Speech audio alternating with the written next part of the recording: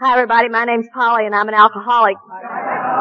By God's grace, in a program called Alcoholics Anonymous, I haven't had a drink since April the 11th of 1977, and for that I am eternally grateful.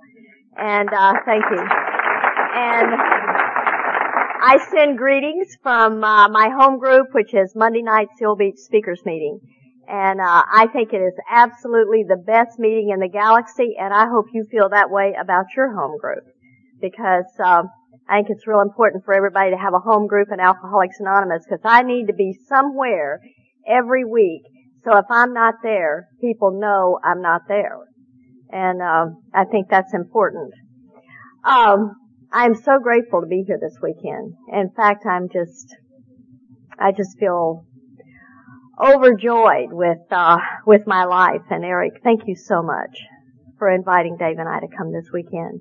And Dave's going to speak after me at 11 o'clock. And I'd like for Dave to stand up and say hi to everybody. That's my husband, Dave.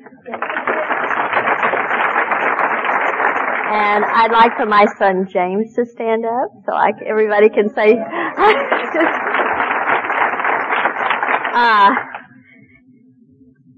James and Kelly are here, and James and Kelly are members of the fellowships, and they have Ryan and Chris here, which are my grandkids, and we tried desperately to keep them awake long enough so I could, at least show them off to everybody.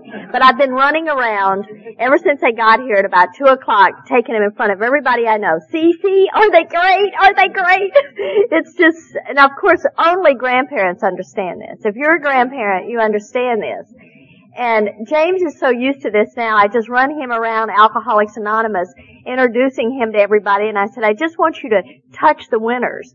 And so Beth is here tonight, and I was running her around because she's kind of a newcomer. She's 8 months sober. And I just wanted her to touch the people that are here, because I have some heroes in this room tonight, and you have no idea how blessed you are with the people that are going to speak this weekend.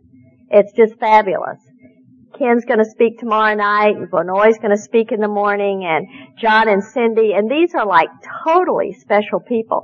And Keith this afternoon, and I got to meet Don today. I had not met him till last night, and he just wonderful. And then on Sunday morning, you get to meet Karen, and what a hoot she is. So you're just blessed with the people, and I feel so fortunate. And I look at, people like Vinoy and Ken, and I live in Southern California, and we take this for granted because, we have people like this come every Monday night to Seal Beach Speakers Meeting, and I think how blessed we are that we have this every Monday night. And, we sit back, and should the secretary get somebody, who's just, I would say, just not quite Ken or Keith, and everybody's sitting back there, well, who are they? What are they doing? You get so spoiled in this program. I think Keith alluded to that this afternoon, how we take so many things for granted. And you're very blessed this weekend, because as far as I'm concerned, I feel so privileged to be with these people. I just feel so privileged. You see marriages in Alcoholics Anonymous, and you just love to see people like you, John and Cindy. It's just wonderful. And you watch you work this program together, and what you do in Montana it's fabulous. It's just wonderful. At any rate, I'm just grateful to be here. And I love my life today. I absolutely love my life. I love being sober. I just love my life. And at 20 years of sobriety, I am more active in the rooms of Alcoholics Anonymous than I've ever been. I sponsor more people than I've ever sponsored, and I go to more meetings than I've ever gone to. And this is going to probably sound really icky if you're pretty new. But the deal is, at 20 years of sobriety, I have so much more to lose. I have so much to lose today that if I took a drink of alcohol, I have this life that sometimes I just have to pinch myself. It's so fabulous. As we were sitting in here this afternoon listening to Keith, and James kind of poked me on the shoulder, and he ran back to the boys, and then Chris, who's not quite 2, yells out, "Papa!" and to Dave. And it's like, oh my God, it's just like it doesn't get any better than that. And that's because I'm a sober grandmother and Dave's a sober grandfather. There would be no way that James and Kelly would let their children be with me without you. There just isn't any way. I'm so grateful for that because I look at those little boys and think, if I'd take a drink of alcohol, I'd miss this. I'd miss this joy. The miracle of the program of Alcoholics Anonymous. Tonight I'm going to talk a lot about alcoholism, a disease of perception, and Keith alluded to that all day today, and our thinking and the way an alcoholic thinks. I just have to tell you this. If you haven't heard Wayne B. share, I thought I would just die the other day. He said, I heard him talk not long ago, and he said that his mother, they were sitting in church, and he says, now this is what I heard my mother say. Shut up. You're stupid. You don't know anything. What makes you act like that? And he said, would you like to really know what she said? Shh. I understand that. That's the kind of head I have. I understand that. Because you see, I have a disease of perception. And I believe that Clancy describes alcoholism, a disease of perception, better than anybody I know. And I know for sure, I don't know where Jerry went to. There he is, over there. I know for sure Jerry's got that tape. And on that tape, Clancy talks about alcoholism, a disease of perception. That my perception of reality is distorted. I have the kind of head that you can give me a set of information. It goes in, it takes a walk around, and what comes out doesn't even resemble what went in. I can still remember as a little girl my mother saying things to me like, Polly, wherever did you get that idea? Nobody said that to you. But I could have sworn they said that to me. So I came to the rooms of Alcoholics Anonymous with a lot of ideas that were twisted, as Keith was talking about today. I just had this twisted mind. And I'm one of these alcoholics that makes it to the rooms of Alcoholics Anonymous like Keith. I don't come from alcoholic parents. I come from parents who loved me. I come from parents who cared about me. I was an only child. I wasn't only loved, I was adored. I had parents, gosh, if I would have sat down and pitched a fit and said to my daddy, I want that big yellow moon out there, he would have tried to find a way to give it to me because he just wanted to give me everything. And if there's any abuse that was ever done to me, that abuse was I was simply loved too much because I was given everything. I was, not money, they didn't have a lot of money, but they had a lot of love, and I was given all that love.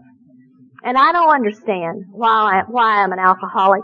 I was going to share this. James talked at our meeting when he was out to visit in December, and we were sitting at dinner tonight, and I'll share this with you, and he said, sometimes, Mom, you blame yourself too much for what happened. He says, I know that I would have been an alcoholic, and I would have been like this. It doesn't matter which set of parents I had.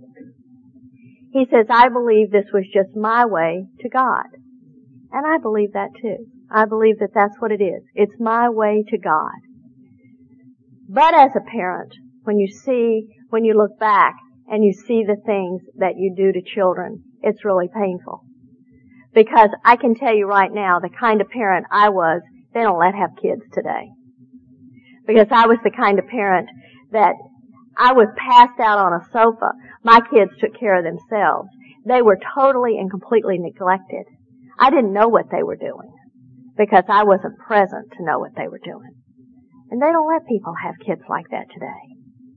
And I think that's a good thing. And I'm grateful to the program of Alcoholics Anonymous that I can have the kind of relationship that I have today with my children. But I believe that too, because I'm an alcoholic and I had a set of parents who loved me. Yet I sit down and work with women who come from tragic childhoods, absolutely tragic. And things happen to little girls that should never ever happen to little girls. But that's not my story. And those women talk about coming to the rooms of Alcoholics Anonymous and how they hate themselves and how they feel so unloved and that there's not anybody there for them. And I have to sit down and say, you know, I came from parents who loved me, but that's how I felt when I came to the rooms of Alcoholics Anonymous. I felt like nobody loved me. I felt like I was somebody who was absolutely nothing. And I was so addicted to approval and the stuff you were talking about today, Keith. I would do things in order for you to validate my very existence. Everything I did was so you would tell me that I was okay and that what I was doing was okay. Because in and of myself, I absolutely felt I was nothing. And I was raised in a Baptist church. And I do this because it's not to talk about anything about churches, because I really do believe what you say, Keith. We're not here to knock other organizations, and I believe that. But I always say I'm also a recovering Southern Baptist. And the reason I say that is because I believe that's what I am. Even though I haven't gone back to that church, it's not because I'm angry with that church anymore. It's just for whatever reason, I've found what I needed in Alcoholics Anonymous, and someday I may still find that I want to go back to that church. But I heard things that church never said. And you come into the rooms of Alcoholics Anonymous and they talk about God. And I knew about God, but it certainly wasn't about the God you were talking about. This was about the God and the perception I had of God in that Baptist church. And I had this perception. Now, I don't know whatever happened to Jesus Loves Me and all of the things and all of the songs. I don't know what happened to that. Somehow or another, I didn't hear that. And I believe that the disease of alcoholism is the disease of negativity. Because, you know, somebody can give me 10 compliments, and if they have one criticism, that's all I ever heard was the criticism. And that's what I hang on to. I can do 50,000 things right and one thing wrong, and that's the only thing I can think about is the thing I did wrong. It's a disease of negativity. What to me, to live in a state of being abnormal is to be sober and to think positively. Those two things are abnormal for an alcoholic like me. That's not normal for me to think positively or to be sober. What's normal for me is to be drunk, just absolutely living in the mire of depression and negativity. That's what's normal for me. But thanks to this program, I can have a different perception. But my perception of that Baptist church is I saw these preachers stand up behind the podium and they'd slam their fist on the podium and their faces would get red and their veins would stick out and they'd lean into the congregation and they'd say things like, if you've thought it, you've done it. Now, I don't know about any of you, but I was an alcoholic in the making and I thought a lot. So what happened was I just started to take on these feelings is there's no way I'll ever be good enough for God. God will never ever love a person like me.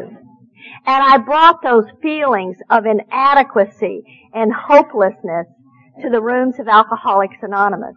That's the way I had felt about myself my whole life, even though I know today that that's not what people were telling me.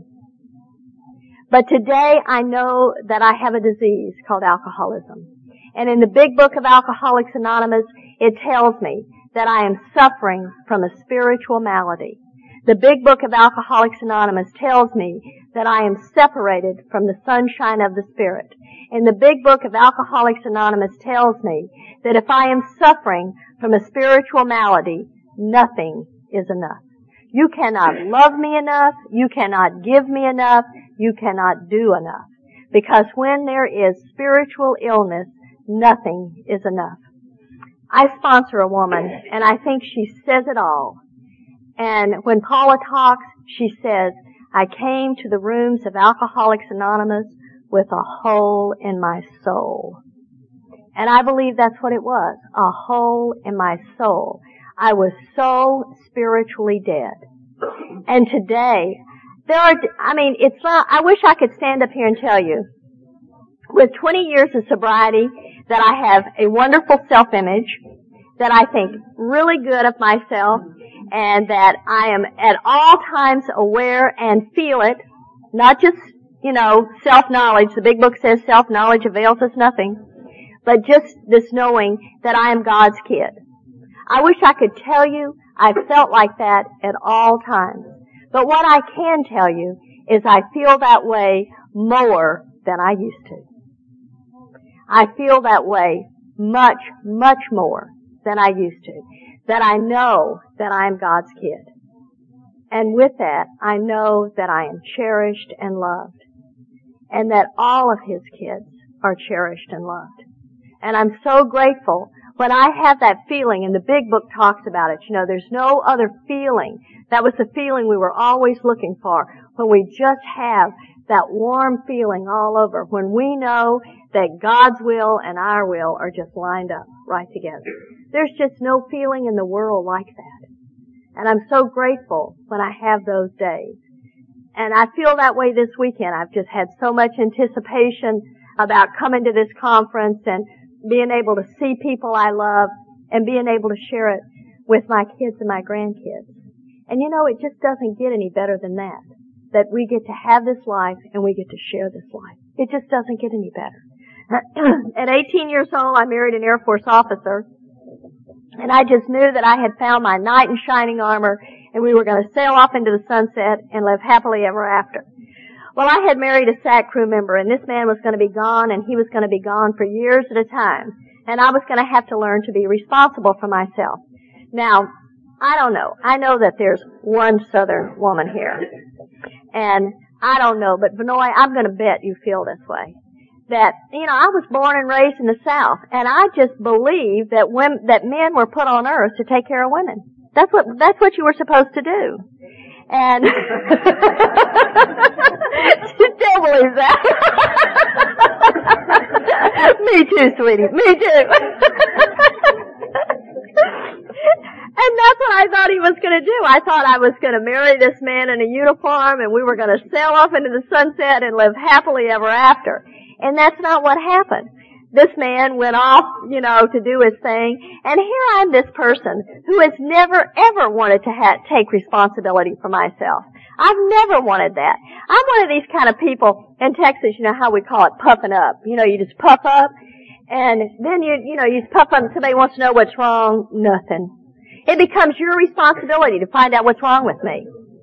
And then if you don't find out what's wrong with me and you don't make me happy, then you don't love me. And I love what Clancy says. Clancy says that we're people who have to be treated special just to feel average.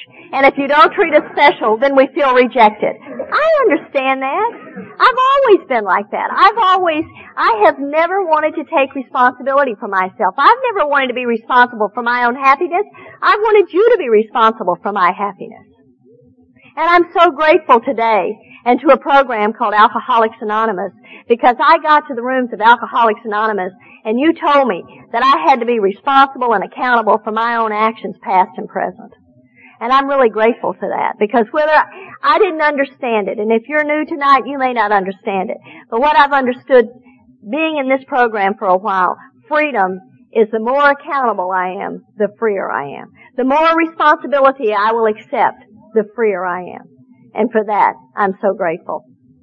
One of the things I want to do is I want to share my higher power with you. I didn't do that, and I usually do that kind of at the front of my talk, and I want to do that. My name is Polly, and it's not Pauline or Paula, it's Polly. Now, if you're a little girl and your name is Polly, you're going to be teased a lot. And it's going to be things like Polly wants a cracker and Polly Wally Doodle all the day. And I don't know about you, but I'm sensitive. And I do not like to be teased, and I do not like to be laughed at. But what I've learned in the rooms of Alcoholics Anonymous is there's no negatives in God's world. It's only my perception that's negative, but everything has a positive result.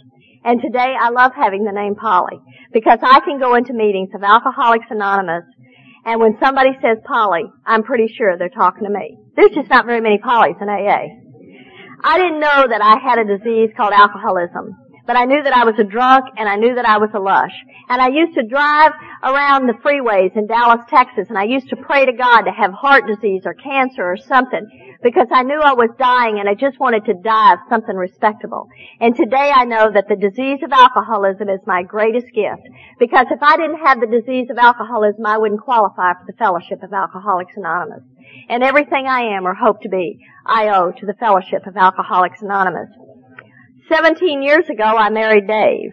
Dave's last name is Pistol. My name is now Polly Pistol. Now, I hope you have that your higher power has a sense of humor, because my God has a wonderful sense of humor. Because I will assure you, you cannot walk around on planet Earth with a name like Polly Pistol and not learn to lighten up. So I'm really grateful that God has given me this name. And that is the kind of thing that just keeps happening, because get a sense of humor around here. You're going to laugh so much tomorrow night when you listen to Ken. You'll laugh and you'll cry. And that's what this is all about, is the laughter. What a healer laughter is in the rooms of Alcoholics Anonymous. And you see those signs, thank God I laughed, but don't ever let me forget I cried. And that's true. And that's why we do things like I'm doing here tonight. I stand up and I share my experience, strength, and hope, because I don't ever want to forget where I came from. I don't ever want to forget what it was like before I found the rooms of Alcoholics Anonymous, because I don't ever want to go there again. But anyway, I'm just going to tell you the feelings. I do not have this exciting drunkalogue. I was not out there doing all these fabulous things. I am one of these pathetic drinkers that pretty much stayed home, drank at home, passed out on the sofa with little kids running around, and just died there. And that's pretty much my drinking. All my affairs and such things like that I did sober in the rooms of Alcoholics Anonymous. That was not going on prior to getting here. None of that stuff. It was just drink and pass out. And I had these feelings, and we were talking about it at lunch today, and it was an identification so much. And I had these feelings, and I was this little 18-year-old girl, and I went into the military with all what my perception said, with all these very refined women who were educated and knew how to throw the perfect cocktail party and have the perfect dinner. And I was just this little kid who was uneducated with these feelings of total and complete inadequacy. There's no way I'll be able to measure up to them. And when I would take a drink of alcohol, I'm not one of these alcoholics that remembers the first drink I ever took. I don't have that memory. I knew that I would take a drink of alcohol, and the big book of Alcoholics Anonymous defines it perfectly for me. I would begin to get that feeling of ease and comfort. Just that fear would go away. And just for a little while, I was enough. I was enough at that cocktail party. I could make it through that party. Just not be so stupid. And be able to hear people say conversations and have these big long words, and I didn't even know what they were talking about, and just try to smile and act like I knew. But I felt so stupid and so inadequate. And if I would take a drink of alcohol, somehow those feelings would just melt away. And it worked for a very long time. And people who talk about, like Dave, he'll talk about having a drink, and he felt it. He felt that feeling the very first time he drank, and he just went after that feeling until he entered the rooms of Alcoholics Anonymous. That's not my story.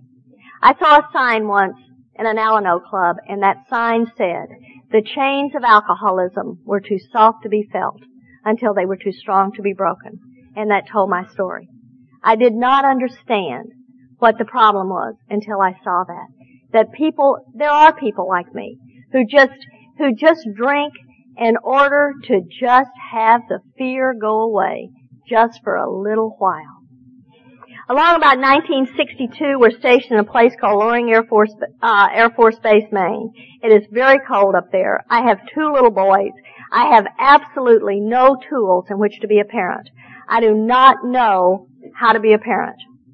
And these 2 little boys, I can't send them out to play. It's 50 below zero, and they're inside, and I'm having a nervous breakdown every 20 minutes. And I go to an Air Force doctor, and they say take these. And from 1962 until 1977, I drank alcohol, and I took Librium and Valium and Seconal and Nembutal. And I'm here to tell you, if you take those kind of drugs and you drink alcohol, you are not an active alcoholic. And that's why I call myself a couch potato alcoholic. And I take this from James's story. He didn't tell this the other night, but a few times I've heard him talk. He has told this story. And James talks about being a little boy. And you see, I believe that the disease of alcoholism is a family disease, and that anybody who lives with the disease of alcoholism is affected. And I believe that the disease of alcoholism absolutely traumatizes children. And a lot of times, we forget what we do to our children, or are unwilling to take responsibility for what this disease does to our children. And I think about, as James talked about at that time, of walking back and forth in front of a sofa, and his mother was passed out, but he didn't know she was passed out. And his father was gone, and he was certain that his mother was dead. And that little boy was gripped with terror. And that's the disease of alcoholism. That's what the disease of alcoholism does to little children. I'm so grateful to the program of Alcoholics Anonymous and what you have given me. Because what you allowed me to do is through the steps that Keith so beautifully described today, is that you gave me the steps of Alcoholics Anonymous, and you allowed me to be able to sit down with my sons and be able to tell them how sorry I am that I am a child abuser, and how sorry I am that those things happened to you. And what was really neat is that I got to sit and let them tell me what it was like to have me for a mother. And see, what you allowed me to do is you allowed me to listen. Because all those years, when those little boys were little, I could not listen. I could not hear their pain. But because of this program, you have allowed me to listen and to hear when they speak. And for that, I am so grateful. If I never got anything else from this program, that would have been enough. Because that process that we do in the rooms of Alcoholics Anonymous produces a bond that is beyond anything that I have ever known. The relationship that I have today with my sons is greater than I ever thought it would be. The miracle of the program of Alcoholics Anonymous. I entered the rooms of Alcoholics Anonymous the first time through a car wreck in Irving, Texas. And I was taken to a treatment center in Euless, Texas. And this was not any fancy jitter joint. This was a county detox. And I went there, and I had no idea what the program of Alcoholics Anonymous was about. I didn't know any alcoholics. I didn't know anything about it. I had seen the Days of Wine and Roses and I'll Cry Tomorrow, and that was about all I knew about alcoholism. And I certainly did not think I was that kind of alcoholic. And I entered this treatment center because I had had a car wreck, and my husband asked me to go there. And I went there, and I loved Alcoholics Anonymous. And they started to take us to a lot of meetings. But the thing about it is there was just something down deep inside of me that said, Polly, people like you just don't become alcoholic. And I could not really believe where the book says, had to admit to our innermost self that I was really alcoholic. I just couldn't do it. And besides that, I did this thing. I had a Jitter House romance, where sick falls in love with sick and you walk off into happy destiny. I just wanted somebody. I just knew that my problem was, if you just loved me enough, I'd be okay. The problem is I was so unloved. I just knew that's what it was. But you see, the reality is I have always been loved. I was loved and adored by my parents. My ex-husband is a wonderful man. He loved and adored me too. My children loved me. I was always loved. The person who never loved me was me. I was the only person who did not love me. And I didn't know that until I came into the rooms of Alcoholics Anonymous. That was my disease of perception.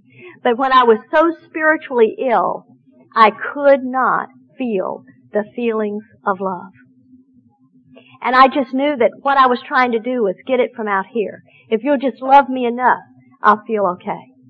And what happened was I stayed sober for 58 days, and then I ended up being 12-step back into that treatment center. And I was brought in there more dead than alive, and I had been beaten up and numerous and sundry other things. And I'd reached that place in the big book of Alcoholics Anonymous that talks about pitiful and incomprehensible demoralization, because now I knew what the problem was. The problem was sobriety. I cannot live inside my own skin without alcohol. I knew that there was no way that I could live sober, because I couldn't live sober with the kind of mother I'd become and the kind of daughter I'd become and the kind of wife I'd become. And I've heard in rooms of Alcoholics Anonymous that women hate what they've done, men hate what they've done, and women hate what they have become. And I hated what I had become, and I knew that there was no way I could live sober. And without ever knowing it, I had just defined the disease of alcoholism. I love on that tape that I was telling you about. Clancy has that tape, this Alcoholism, a Disease of Perception. He also talks about the disease of alcoholism. And he talks about the disease of alcoholism has nothing to do with drinking. It's not about drinking. I haven't had a drink or any other kind of funny pill in almost 21 years. And I need to come to meetings of Alcoholics Anonymous as much as or more than I have ever needed to come to. Because I have a disease called alcoholism. And the big book of Alcoholics Anonymous tells me that that disease rests in the mind. And that's what the problem is. And that alcohol was but a symptom. I have to get down to the causes and conditions. And I need to suit up and show up for meetings of Alcoholics Anonymous because my perception of reality is distorted. And I need you to keep me in touch with reality. And without you, I don't have a clue what the truth is. And you see, back then, without ever knowing it, I knew what the problem was. The problem was sobriety. I could not live sober. And I'm here to tell you today that I could not live sober without this program. I need something to take away the madness. There's just something that goes on inside of me that I have to have this program so desperately to take away the madness. Because given any moment, I can have this thinking that I'm just sure that, as Keith was taught me, be fired from my job, nobody's going to love me, everybody's going to leave me, all of this stuff. It can start in a heartbeat. And I need this program, and I need you so that you can tell me I'm wrong. I need to know that I'm wrong. That that's not what's going on. And that's the disease of alcoholism. And I need to come to these meetings. Because this head is out to get this body. Every day. Every day, my head is out to get this body. At any rate, I just knew that I couldn't live sober, so I left that treatment center and I got a bottle of vodka and I got a bottle of Valium and I checked into a motel. And by God's grace, because I believe that God sends us Eskimos or angels, I love to go to I went to Girl Talk and learned, they do everything with angels. And I just love that. And so I say, a lot of times we talk about Eskimos or angels. But I believe some way, somehow, an Eskimo or an angel brings us to the rooms of Alcoholics Anonymous. And I had that opportunity. And, I had gotten into this room of this motel with this vodka and these pills. And I absolutely wanted to die. And what happened is that a friend of mine who knew nothing about the disease of alcoholism, but she loved me, she said something came over her that day. And she drove around until she found my car parked outside this motel. And I hadn't shut the door all the way, and she pushed it open. And on April the 8th of 1977, I was pronounced dead on arrival. Needless to say, that didn't take, because I'm standing here tonight. But I believe that I am a product of divine intervention. I believe that it is only by God's grace and God's love that I'm here tonight. And it took me a very long time in the rooms of Alcoholics Anonymous to know that. I walked around in these rooms for a very long time without realizing that I walked in grace. Because I am a person who finally ended up in a treatment center where we did the first 5 steps. And one of the things that always happens to an alcoholic when they get sober is our opinions return. And so I'm going to share you a strong opinion and let you know that the directions are in the big book of Alcoholics Anonymous. And that opinion is that I entered this treatment center that was a 5-step treatment center. And I would take nothing for having gone to that treatment center. But the opinion is that I had thought for a very long time that I had done a 5th step, a 4th and 5th step. And thank God, along about 3 or 4 years of sobriety, Dave and I had gotten married and moved to Grand Rapids, Michigan, and I got this lady to sponsor me. And I just said, I don't have this feeling of God. For all these times, and I said, I'm walking around in the rooms of Alcoholics Anonymous with this secret. You know, I'm talking the talk, but I just know that I don't have that kind of feeling about God that those people have. And she says, but Polly, if you've worked the steps, then you've taken the necessary action to have a spiritual awakening, and you would have that feeling. And I said, but I have. And she says, well, why don't you tell me about it? And so I began to tell her, you know, what I had done in the steps of Alcoholics Anonymous. And when I got to the 4th step, I told her this 4th step I had taken in this treatment center. And she said, Polly, that makes a wonderful novel, but it does nothing for inventory. I just have a very strong opinion about those types of inventories. These I was born inventories. These autobiographies. I just have a very strong opinion about that because what happens is the book talks about having 3 inventories. The resentment inventory, the sex inventory, and the fear inventory. And I'm supposed to put those in 4 columns. And in the resentment inventory, I need to understand what my part is in it. And if I'm doing an autobiography, I can't find my part. And if in the fear inventory, if I'm not doing the columns, I don't know what I should do instead of in order to get rid of that fear. And if I'm doing the sex inventory, then I don't understand what I've done to create harm in another person's life if I haven't done the inventory. And it was at that time that I began to take an inventory. And the magic happened to me because what happened is I became accountable for my actions. And the big book of Alcoholics Anonymous says most of my problems are of my own making. And in the 10th step, in the 12 and 12, it says it is a spiritual axiom. When anything disturbs me, no matter what the cause, there's something wrong with me. And today I know when, that thing that you get just about right here, and it just gnaws and gnaws and gnaws. I always know that it's not about you and it's not about it's about me. And I need to inventory right then and find out what's going on with me. What it is that I need to do to be accountable at that point in time. Because it's not about what somebody else is doing. There's something wrong with me. And I'm so grateful that because of that action, today I know that I walk in grace. That all of us have been given the gift of grace. We walk into the rooms of Alcoholics Anonymous and we're given the gift. And it's a total gift unearned. It's nothing that we did to earn this gift. It is a free gift from God.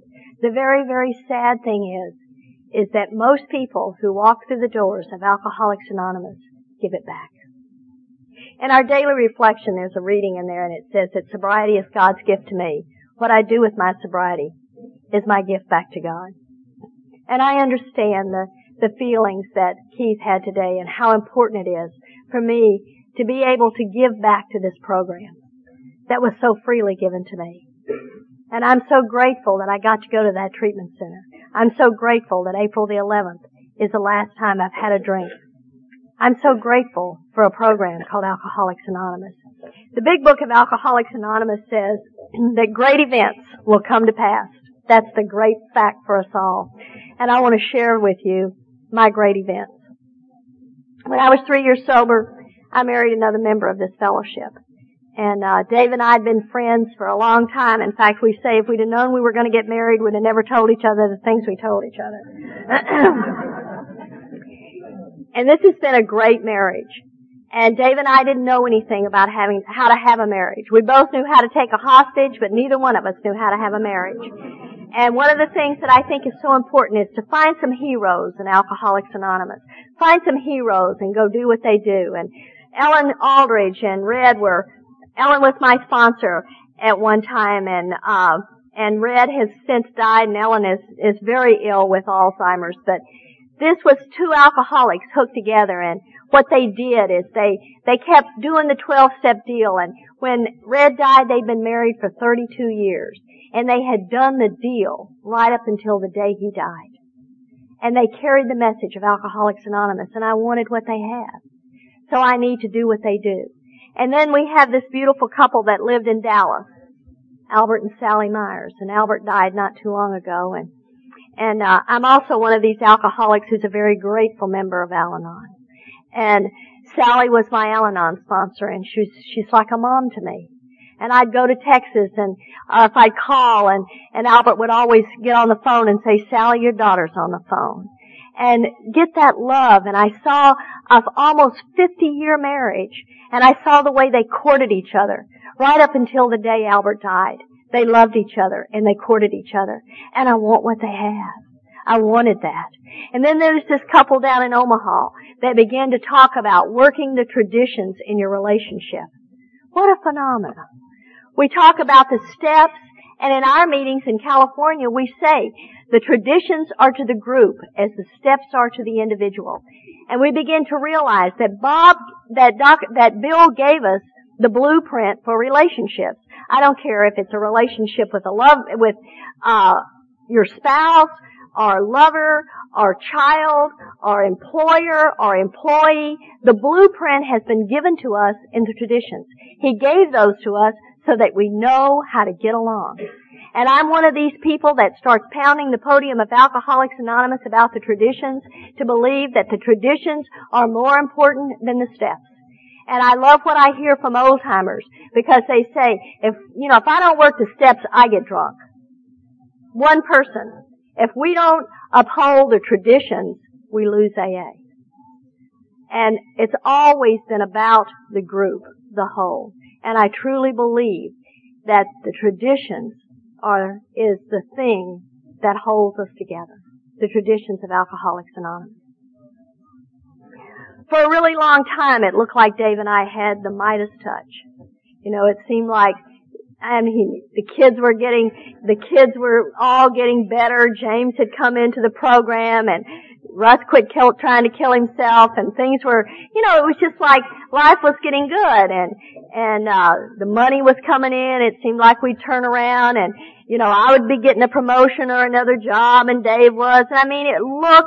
Things were great, and it just looked like we had the Midas touch. And about 5 years ago, we got this huge blow, and Dave lost his job. This corporation decided they no longer needed that whole middle management, and so away it went.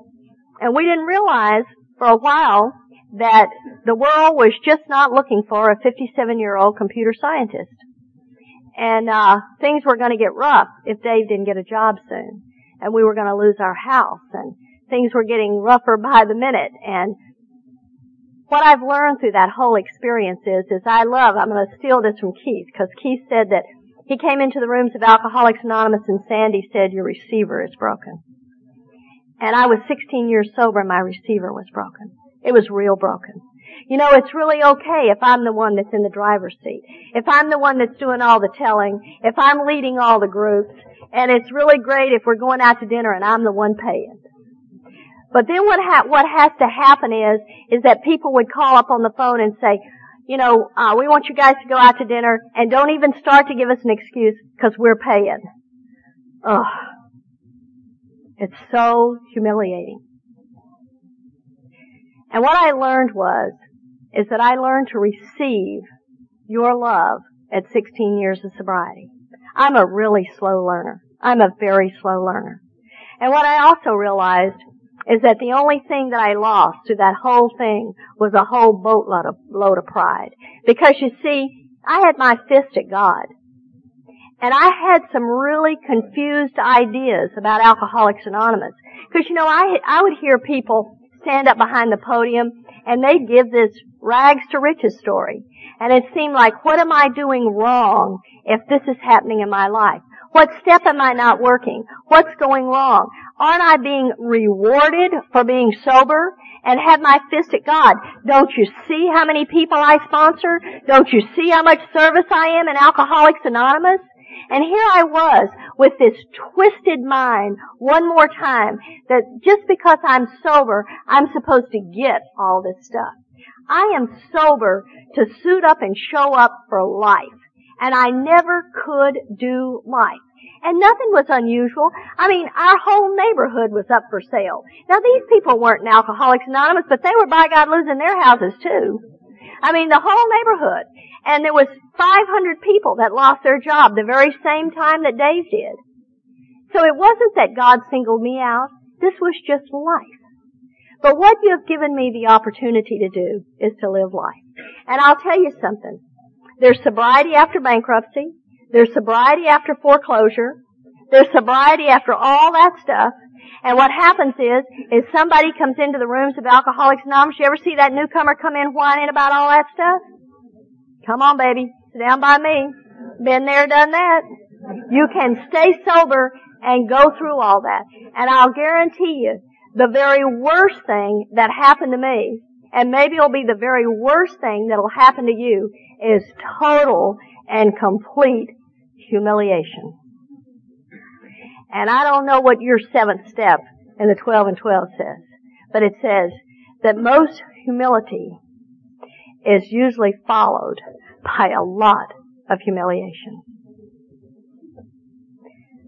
Now, I don't want anybody to get the idea that I'm so spiritual that I'd rather be poor than rich. I don't want anybody to misunderstand that. What I'd just like to say tonight is that finally, and this is a big deal, finally, after 20 years of sobriety, I'm ready to suit up and show up and live my life and play the cards that were dealt me and do whatever comes my way and know that God is not treating me any differently.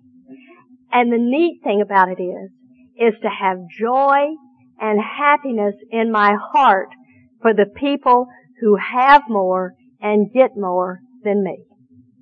And that's a miracle. Because you see, I'm an alcoholic. And I'm selfish and self-centered. And I've always got that feeling, well, what about me? When is this going to happen for me? And to be free of that is absolutely such a freedom and a gift. And I'm so grateful that I don't have that feeling anymore about you have it and I don't. And the joy that I feel because you have it. Now that was a long time coming. And it hasn't been there very long. But I'm so grateful because I don't believe that anything rots the soul worse than jealousy and envy. I don't believe that there's any worse soul rotter. And I'm so grateful that that's free. I want to tell you quickly about my sons. When I was 6.5 years, when I came into the program, I was completely aware that my son was a full-blown drug addict. And boy, you should have seen me do it all the wrong ways. I used to tell James I had a sponsor picked out for him, and I did. And and do all this stuff to try to get James sober. And when I was 6.5 years sober, he called me on the phone and he said, Mom, I want what you have. And 6.5 years before, I was supposed to attend a function at his school. And James says, don't you dare show up at my school because I am ashamed of you. And 6.5 years later, he wants what I have. And that is absolutely a great event that's come to pass. And on January the 3rd, James celebrated 14 years in the program of Alcoholics Anonymous. And that's a great event that's come to pass. My oldest son is one of our Al-Anons. Now, I'd love to stand up here tonight and tell you that Russ is an Al-Anon. He works this fabulous program. But nada. It's not happening. But the miracle is this is a kid that always wanted to take his life. And Cindy and I were talking about that, and with the ADD and all the stuff, I mean, you talk about intense. Now, it's pretty intense today, but it's not as intense as it was. But it's still pretty intense. And Russ was constantly trying to take his life. Now, I understand that. I understand about depression. I am a person that has suffered severe depression in and out of the rooms of Alcoholics Anonymous. I am a person that I wanted to take my own life until I was 8 years sober. That was a solution for me, those feelings of hopelessness. And something I read, and this is AA approved literature, was in The Language of the Heart. And in there Bill wrote a letter. And it's the last letter to the grapevine. And it's called Emotional Sobriety, Our Next Frontier. And what I learned is how many dependencies I had. Dependencies on approval. Dependencies on you approving of the kind of AA program I worked. Dependencies on AA. These constant dependencies. And what I had to realize, that if I was going to be freed from any of that, those feelings of hopelessness, that I had to have total and complete dependency on God. That's where my dependency had to be. And the only way that Bill knew how to have that complete dependency on God was constantly working with others. And I know for me that that's my solution. And I'm grateful because I haven't had those feelings. I've been freed of those feelings. But I understood my son's desperation. I understood what it was like to hurt so bad emotionally that you'd want to hurt yourself physically. I understood that because I had done that. And I was doing something just like I'm doing tonight, except I was going to talk in the morning. And that Friday night, my daughter-in-law called me and she said that my son was in the hospital. He had put a pair of scissors in his stomach. And I got up to talk the next morning and I was so torn down. And this man came up to me after I got through talking and he said, "Young lady, you and I need to talk. And we need to get into the big book of Alcoholics Anonymous. And we would need to read the chapter to the agnostic. And you need to know that God either is or He isn't. He is either all things or He's nothing.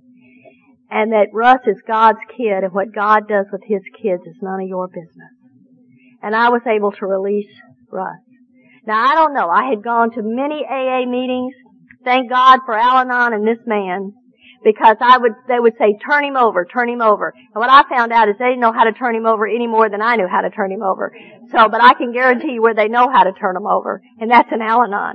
They know how to turn you over in Al-Anon, and they've got the blueprint for it.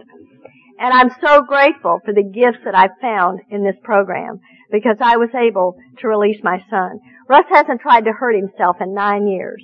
And that is absolutely a great event that's come to pass. And we have this little granddaughter, Katie, and she is so adorable. And every time I look at Katie, I thank God that nothing happened to Russ. Because, see, if Russ had had his way, we wouldn't have Katie. Great events. I never understand what God's plan is. But if I'll just sit around and wait for the results, it is absolutely incredible. A great event came to pass on May the 23rd, 1993. And he is absolutely the cutest little boy. And those of you who've seen him today, now if you were at Bill W.'s big family reunion in San Diego, Ryan was the main event. He is absolutely and of course people would come up to him, he's got this head full of curly hair, and when he was littler he had more curly hair. And they'd come up and they'd say, "Oh, Polly, he looks just like you." And I'm just like going crazy because I'm so excited. And I've never ever known that I could feel the way I felt about that little boy. But I had to go through a bunch of stuff, and you were talking about that today, and you shared your soul about that. And I had that problem because, you see, I lived in California, and he lives here in Evanston, Illinois, and Ryan would see me, and he wouldn't want to be around me, but he'd see his other grandmother, and he wanted to be around her, and God, I had this horrible resentment, he doesn't love me, and he doesn't want to be with me, and all that stuff that just eats us up. And I did an inventory, and it wasn't about that I wanted Ryan to love me. I wanted Ryan to love me best. And see, what I'm grateful for today is that so many people love Ryan. That's the miracle, that he's all these people that treasure this little boy. When Ryan was about 1.5 years old, we got some devastating news. We found out that Ryan was deaf. And I mean, I really had my fist at God. How can this be happening? Don't you see how much service I am in the rooms of Alcoholics Anonymous? Don't you see how many people I sponsor? James and Kelly are sober. Don't you see what's happening? How can you be doing this to us, God? And one more time, my perception of reality was distorted. I had no idea what kind of gift we were about to be given. Because you see, because of this little boy, this family has absolutely changed. Because you see, James comes from a family that was ripped apart by a disease called alcoholism. And Kelly comes from a family that was ripped apart by a disease called alcoholism. But because of this little boy, this family has come together. Because you see, the only way we're going to communicate with this little boy is if we learn to sign. Because you see, Ryan hasn't heard sound, and he has to learn by sign language. And what a miracle that has been. The healing that this little boy has given us. And the joy that he has. And I'll tell you the thing that you've done that's the greatest gift of all, is that when there is a child that has special needs, it is very tiring, and it takes a lot from parents. And James and Kelly are the very best parents I have ever seen. It's never too much. It never costs too much. It's never too long. And that's because of a program called Alcoholics Anonymous that you gave these kids that gift of being able to parent. And I will guarantee you, I don't know about Kelly, but I will guarantee you that James never learned any of his parenting skills from me. Those are strictly from coming to a program called Alcoholics Anonymous and falling in love with the God that he was introduced to here.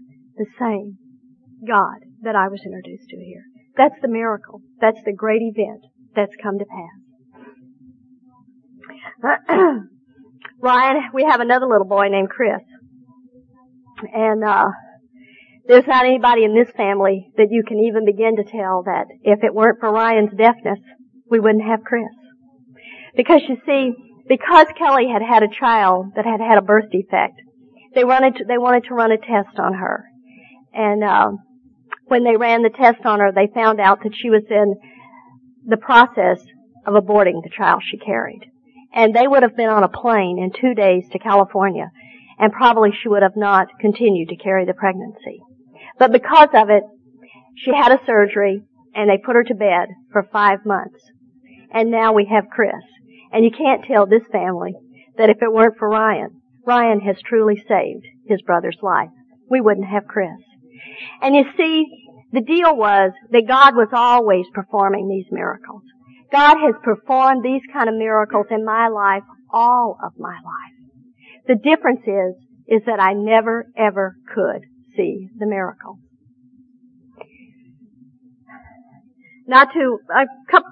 Shortly after Ryan, we'd been through a couple of courses, so I imagine Ryan was about 2.5 years old at that time, and Dave and I had been to some sign language classes, and I was invited up to speak at a meeting in Rancho Cucamonga. And I went up there with this attitude. I don't know if any of you have had this attitude. I'm going to drive an hour all the way to Rancho Cucamonga. I'm going to choke to death on the smoke, and there probably will be 10 people there on a Wednesday night, and I will get home at 11:30, and then I'll have to get up at 5. What an order. I cannot go through with this. But what I've learned to do in the rooms of Alcoholics Anonymous is take actions contrary to the way I feel. And I am totally in agreement with Keith. It's not about how I feel, it's about what I do. Because had I done what I felt like doing, I would have never been at that meeting. And I went to that meeting that night and do what I usually do. I had a friend once tell me I go to AA meetings like I used to go to cocktail parties. And I got my cup of coffee and I was running around talking to everybody, and the secretary runs up to me And he says, Polly, I don't know what we're going to do. There's a lady here. She's 4 days sober. She can't read lips and she's deaf. And I said, it's okay. I sign a little. And I sat down at a table and I was very slow and I was very new and I was very bad, but she didn't care. And I carried the message of Alcoholics Anonymous to this lady. 2 weeks ago, I was asked to go speak at that same meeting. And that's a part of my story today. Because you see, because of Ryan, I know about a whole community of people I never knew about before. And I'm sensitive to what goes on in that with the people who are deaf. And I never understood that until we had Ryan. And I was speaking at that meeting that night, and Mike, who is the secretary, came up to me and he says, gosh, I didn't know you remembered that you remembered that. And I said, remember it. It's changed my life. And he said, I just wanted to tell you that that lady is still sober. And she talks about you doing that all the time. You never know what God has in store. And if nobody's told you tonight that you make a difference, please let me tell you that you make a difference. That you make a difference, and how we behave in the rooms of Alcoholics Anonymous is a responsibility. Because you see, this is a program of attraction, not promotion. And I never know who's watching. My behavior when I leave, it's easy for us to be great in here. It's when we walk outside in the 12 steps as we practice these principles in all our affairs. I think it's very important that I learn to keep my opinions to myself. That I don't come in here and down other 12-step programs or other things. It's really important to me that I don't stand behind a podium or anywhere else and practice medicine without a degree. It's just real important to me that I remain principled in the rooms of Alcoholics Anonymous, and that what I do is I carry a message of sobriety. Because I make a difference. Because I never ever know who's watching. And I want to share one little story about that. My granddaughter was having her first birthday, and Dave and I were getting ready to drive up to San Luis Obispo, and you don't know where that is, but it's about a 4-hour drive, and I was going to stop by the subway and get this long sandwich, and, you know, I was waiting to do that, and I was standing there moving from one foot to the other because this lady was talking and yakking and jabbering, and didn't she know who I was, and then I'm really in a hurry, and I needed to get out, and I wanted to act differently than I acted. I wanted to tear her eyes out. Say, won't you hurry up? I'm in a hurry. You know, get on with it. So finally, she comes over to me, and I behaved as I was taught to behave in the rooms of Alcoholics Anonymous. And I was, you know, polite and nice, like you've taught me how to be. And pretty soon she asked, and she says, your name? And I said, Polly Pistol, and she drops her pencil. Oh my! She says, I heard you talk at Woman to Woman. Now, wouldn't it have been wonderful if I had acted like I felt? Wouldn't that have been a wonderful example of the program of Alcoholics Anonymous? We never, ever know. It's real important that I practice this program, because we never, ever know who's watching. I get on my soapbox about this program, about cherishing the program of Alcoholics Anonymous, and to keeping this program pure, and keeping us a singleness of purpose. Because I want the program of Alcoholics Anonymous to be just like it was for me 20 years ago. I want it to be just like it was for James 14 years ago. Because you see, I think my little grandson Ryan may need you. And I'm going to steal this from James's story. But when we take little boys, when they take babies and they have to run tests on them, they have to put them to sleep. So we took we took Ryan to have these tests done, and they gave him the medication, and nothing happened. And they gave him the medication again, and nothing happened. And finally gave him the medication, and he went to sleep. And James came to doing this. That's more in sign language. Treasure this program. Treasure this program as if your very life depended on it, because it does.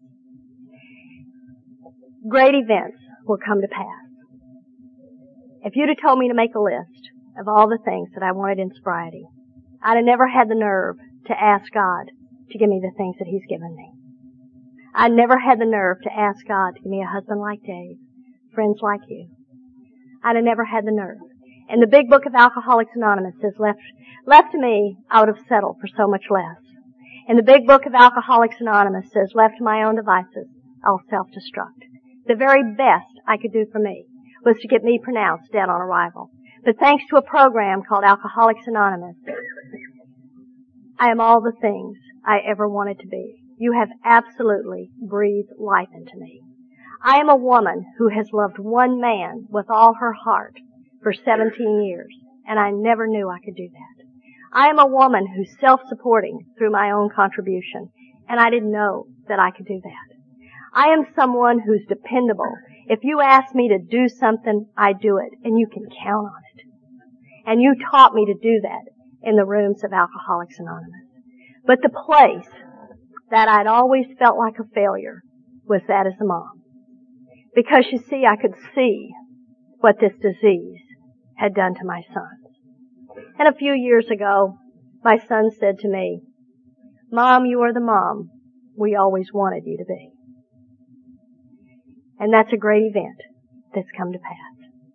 Tonight, before I got up here to talk, James both said it to me and he signed it to me.